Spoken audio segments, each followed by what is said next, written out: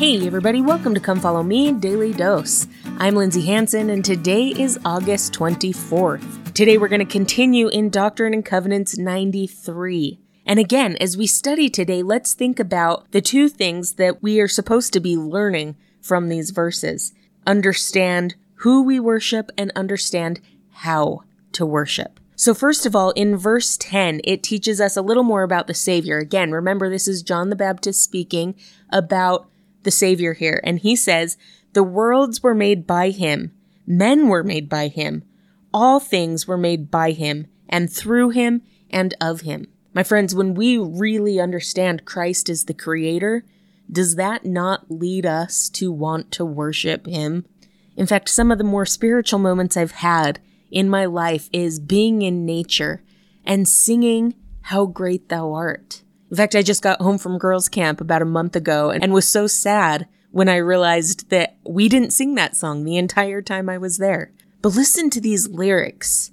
Think about your experiences in nature, your experiences as you stand in awe of the creation of God. The hymn says, O Lord, my God, when I in awesome wonder consider all the worlds thy hands have made, I see the stars, I hear the rolling thunder, thy power throughout the universe displayed. Then sings my soul, my Savior God, to thee, how great thou art, how great thou art. When through the woods and forest glades I wander, and hear the birds sing sweetly in the trees, when I look down from lofty mountain grandeur, and see the brook, and feel the gentle breeze, then sings my soul, my Savior God, to thee, how great thou art, how great thou art. And when I think that God, his Son not sparing, sent him to die, I scarce can take it in, that on the cross, my burden gladly bearing, he bled and died to take away my sin. Then sings my soul, my Savior God, to thee, how great thou art, how great thou art. When Christ shall come with shout of acclamation and take me home, what joy shall fill my heart? Then I shall bow in humble adoration and then proclaim, my God, how great thou art. Then sings my soul, my Savior God, to thee, how great thou art, how great thou art. Yesterday we talked about this idea of condescension of God, to go from being this creator who created all the worlds, the stars, the rolling thunder, the woods and forest glades and the birds and the brooks, created all these things with power given to him directly from God, and then to come and condescend and on the cross bear our burdens gladly. Truly, when we see nature, when we see his creations, it causes us to want to worship him as the creator. Now, there's another part of John testifying of the creation that I think is so fascinating. Because John, remember, isn't just John the Baptist. He's also the Savior's cousin. And so he would have known him. They would have known each other as kids, probably. They would have seen each other multiple times throughout their lives. John had an upfront, close and personal view of the Savior's progression. And so John testifies that the Savior was all-powerful, that he was this mighty creator who made all the earth and all the men and everything. And then he teaches us something so interesting in verses 12 and 13. He says, And I, John, saw that he received not of the fullness at first, but received grace for grace. And he received not the fullness at first, but continued from grace to grace until he received a fullness. And thus he was called the Son of God, because he received not a fullness at first. Now remember, I love that it's John that's testifying of this. John, who saw the Savior as a child. John that saw him grow. John that saw him progress. Can testify of the Savior as the creator of the worlds, but can also testify of him as John, the son of Mary, the mortal Messiah. And in a unique way, he can teach us that the Savior grew grace for grace, that he did not receive a fullness at first, but that it came little by little and piece by piece, line upon line, precept upon precept, which is God's way. Now, why is it important that we understand this?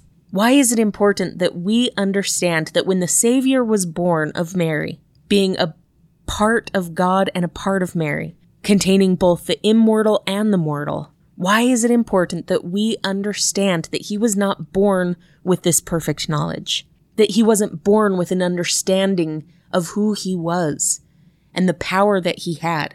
That he wasn't born with this idea of him being the creator of the earth? He, just like us, had a veil over his eyes and had to learn and had to grow, as the scriptures teach us, grace for grace. And so he understands what it's like to be mortal. He understands what it's like to progress. He understands what it's like to not remember being in the presence of God and having to understand who he was and his divine nature. And so when we're struggling with that, when we are struggling to know who we are and who we are in relationship to God, he knows that. He knows what that's like. Now, it's a little bit different for us. He grew grace for grace, and we can as well. But Lynn G. Robbins also teaches us that we grow failure to failure as well. Whereas his was a steady step forward, our path kind of weaves a little bit as we try and fail and try again. But it's important that we understand that Christ truly had a mortal existence. That yes, he was the creator of all the worlds and everything in them, but that he condescended below all things and became mortal, human, able to understand us in ways that he could not as creator of the earth, because now he had this piece of mortality in him as well. Luke teaches us the same principle in Luke chapter 2, verse 52, when he teaches that Jesus increased in wisdom and stature and in favor with God and man. Just as we have to learn, the Savior learned. Just as we have to grow, the Savior grew. Just as we have to understand our divine nature and our identity as children of God, the Savior had to understand that as well. So when we need someone to better understand our journey, we can trust that he does. Joseph Fielding Smith taught, "Our Savior was a God before he was born into this world, and he brought with him that same status when he came here. He was as much a God when he was born into the world as he was before. But as far as this life is concerned, it appears that he had to start just as all other children do, and gain his knowledge line upon line. Without doubt, Jesus came into the world subject to the same conditions as was required of each of us. He forgot everything, and he had to grow grace to grace." My friends, I absolutely love this topic of grace and what it means to grow grace to grace. Tomorrow we'll talk more about what grace is and what it means in our lives, how we can grow grace for grace. But I testify that our Savior understands us, that he knows us, that being a God in the premortal existence, he still condescended, forgot all, and had to grow in wisdom and in stature and in favor with God the same way each of us do. And with that understanding, approaching him for help and for grace becomes easier and easier to do. Thank you so much for listening today. If you're enjoying this podcast, make sure to follow us on social media, subscribe, like, comment, or share. This has been Come Follow Me, Daily Dose, and I'm Lindsay Hansen.